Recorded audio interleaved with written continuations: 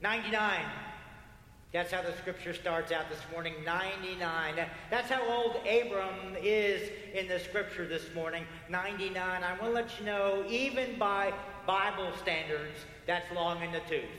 You just need to understand. That's what he's trying to drive home today. 99 is old, even by biblical standards. And not only is Abraham and Sarai kind of labeled as old right in the beginning of this, it also lets you know they have been on the road for 25 years. This road trip that we've been looking at over the summertime, they have been on the road trip for 25 years. And you'd like to think that it was kind of a super slab of spirituality. You know, that's the way I'd like to think. We're on the fast track with God. But, you know, when you look at it and you read through all the, the chapters that we've read, you begin to see that it looks much more like the road sign. I mean, that road sign is much more the way that Abram's journey has gone. There have been ups and downs and ins and outs and, backwards and forwards. And we'll read in one chapter that what Abram does at every place he pitches his tent, he builds an altar. And you say, oh, man, isn't that great? Man, he is so close to God. And then the next chapter, what you read is that he tries to pass off his wife as a sister to claim, to save his own skin. And you go, oh, no, he really didn't do that, did he? Well, yes, he really did do that. And then you go down another chapter, and he's given this great gift of the tithe as an offering to God and say, oh, this is great. And then he turned right back around, and then he uses and he abuses his slave girl, and you say, no, this is bad. And I mean, the road trip is going in and out and up and down. And I just want to tell you, after 25 years of that, I know how I would feel. I'd feel kind of a little bent over and a little bit beat up, maybe, That's just my imagination. It's a long road, is what I'm saying. It's been a long and winding road. And so we come to this place this morning, kind of this bend in the road, and it seems like God always shows up in the bends of the road in Abram's journey. And so God shows up in this turn in the road, and when God shows up, he says, hey, I am the Lord the Almighty. I am the Lord the Almighty. Abraham, stand up and walk tall, because I'm about to do a mighty thing in you. And so Abram's, he's all ears at that point. And so God says, he says, here's what I'm about to do. I'm about to make a covenant. A covenant is a commitment. It is a relational commitment. And since it's relational, it takes two. And so God says, I'm about to make a covenant. I'm about to make a relational commitment. And since it takes two, I need a partner. And guess what, Abram? You are my choice. You are my partner. And with that, Abram kind of falls down on his face. This moment is it's a big moment. So, he falls down on his face. And I want to tell you, friends, if we begin to think about this whole concept even a little bit, we'd kind of be in the same position that Abram is. We'd kind of be a little bit humbled by the gravity of the whole situation as well, because what is happening here is that as the scriptures open it up, it says that God who does almighty things, the way God defines might is not by power, it's by people. The way God defines might is not by power, it's by people, and people not who are puppets, and people who are not pawns, but people who are partners.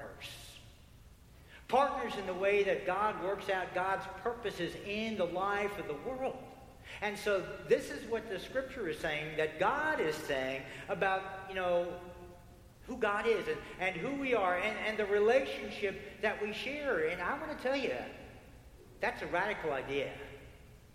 You begin to think about your life, you kind of start to work with that and not so much wrap your mind around that as let that idea wrap itself around you and around your heart, and it'll kind of change a few things. And so Abram falls down on his face. He says, man, this is a big deal. And then what God does is God begins to open up what it means to live in that partnership, to live in that covenant. He says, Abram, when you try that out, when you live into that, when you lean into that, when you learn about that, when you see how it fits, when you see how it feels, what you'll begin to find, it begins to shape who you are. It begins to change your identity. It begins to kind of work some new things in you, and so your name is not going to be Abram anymore. Your name is going to be Abraham, because something's changing within you as you begin to live in that covenantal relationship. It will change your identity. Abraham, father of a multitude of nations. And this covenant, this whole idea of living in committed relationship, it's about you, Abram, but it's about much more than you. It's not about simply a person, it's about people. Hundreds of people, thousands of people, millions of people, billions of people. You know, what God is describing is how this covenantal relationship is multiplied into the life of the world. And the image that's used, not in this scripture, but in other scriptures in relation to understanding how that covenant multiplies, it's like the sand, the grains of sand on the seashore.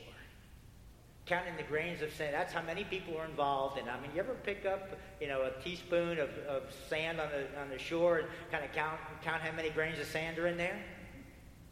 And you think about, the description here is all the sand as you look down the whole shore, and every shore in the whole world. And that's how many people are going to be kind of caught up in this whole thing. And then God says, you know what? There's people upon people upon people.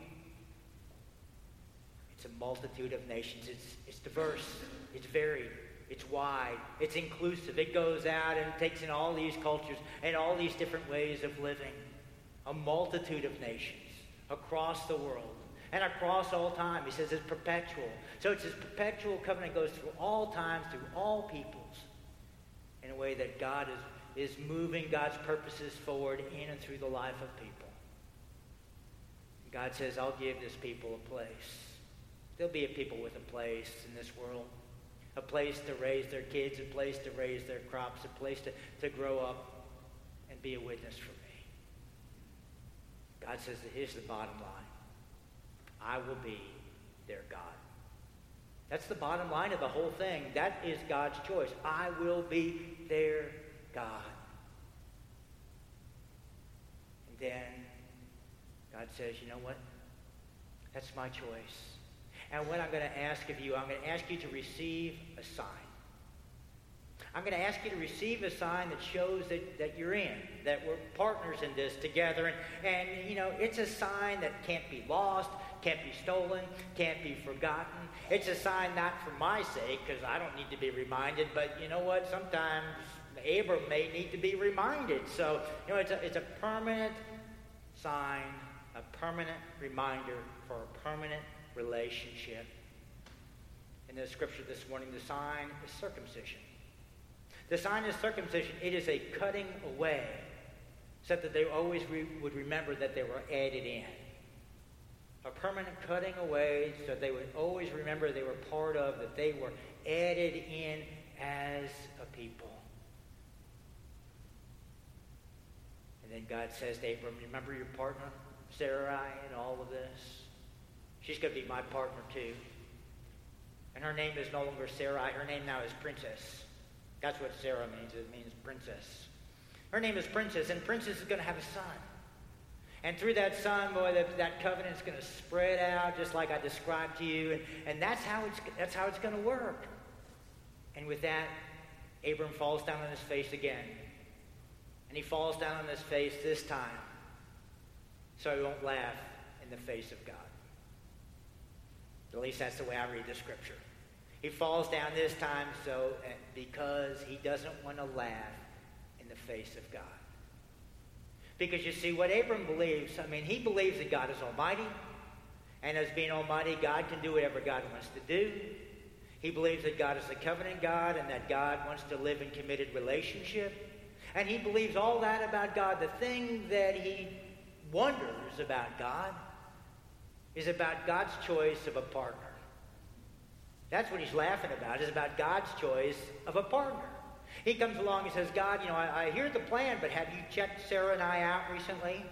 I'm 100, and she's 90. And we're talking about babies here, right? So the whole point of the thing is I'm not qualified. I am not qualified to be the partner.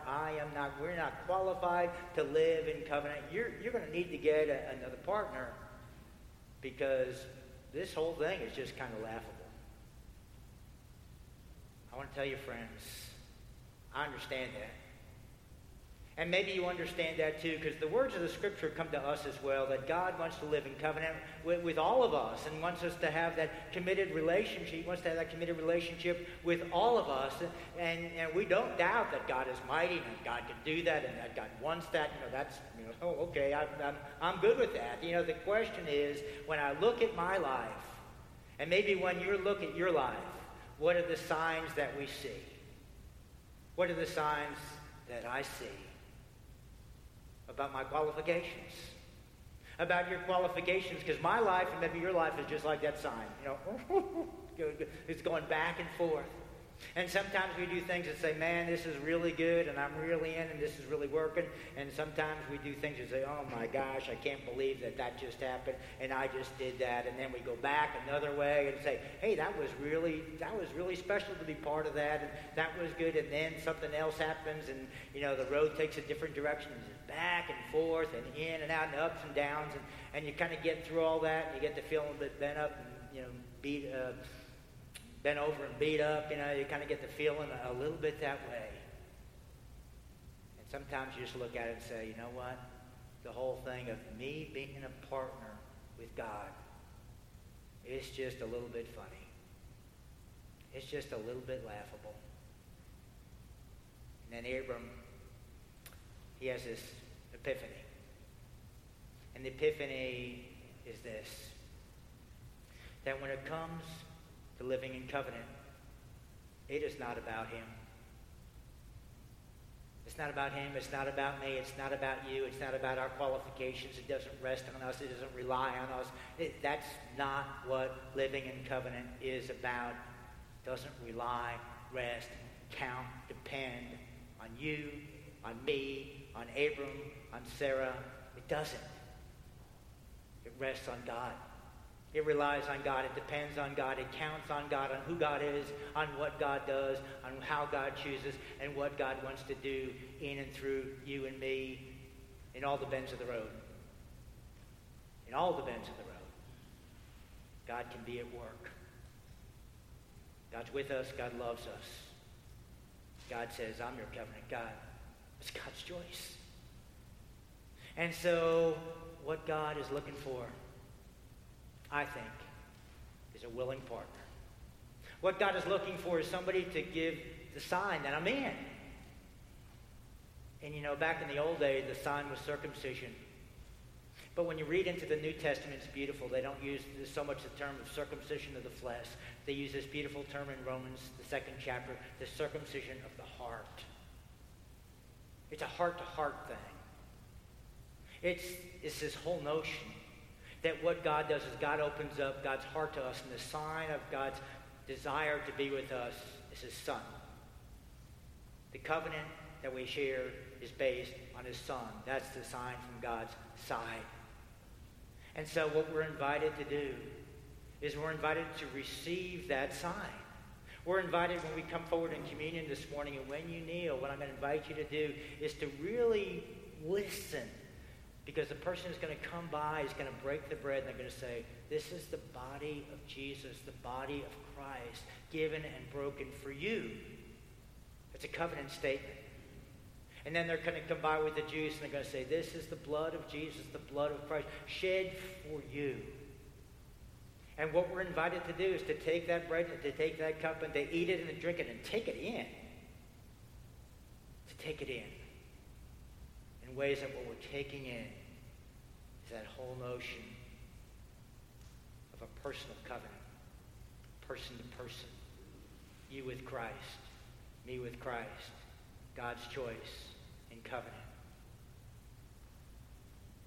And then what God, I think, invites us to do is to give God a sign, to give God a sign back. And what I would just invite you to think about this morning, or suggest that you do this morning, is when you come and when you kneel and when you receive, just take a a moment more. Just stay there a little bit longer. And in kind of a silent time, your personal silent time with God, think again of the words of the Scripture where God says, I will be your God. Because those are words to you. And those are words to me. I will be your God. And Jesus Christ, the living word, that underscores that. That's God's choice. Think of those words. I will be your God. And then I invite you just to respond back. And God, I will be yours. I will be your God. God, I will be yours. I mean, just take a moment when you come and say that at the altar. Because I tell you, when you say stuff at the altar, it's just something about saying something at the altar that just really sinks in. And if that's too long to kind of remember and say, what I'm going to invite you to do, when you kneel, I mean, give God the high sign. Give God the thumbs up. Say to God, I'm in. I'm in. You see, because God's in. God is in. And God invites us to come into that covenant. People, as partners in his purpose, to live out our lives in grace, that we might be signs of the difference that the love of Christ makes in our lives and in the life of the world.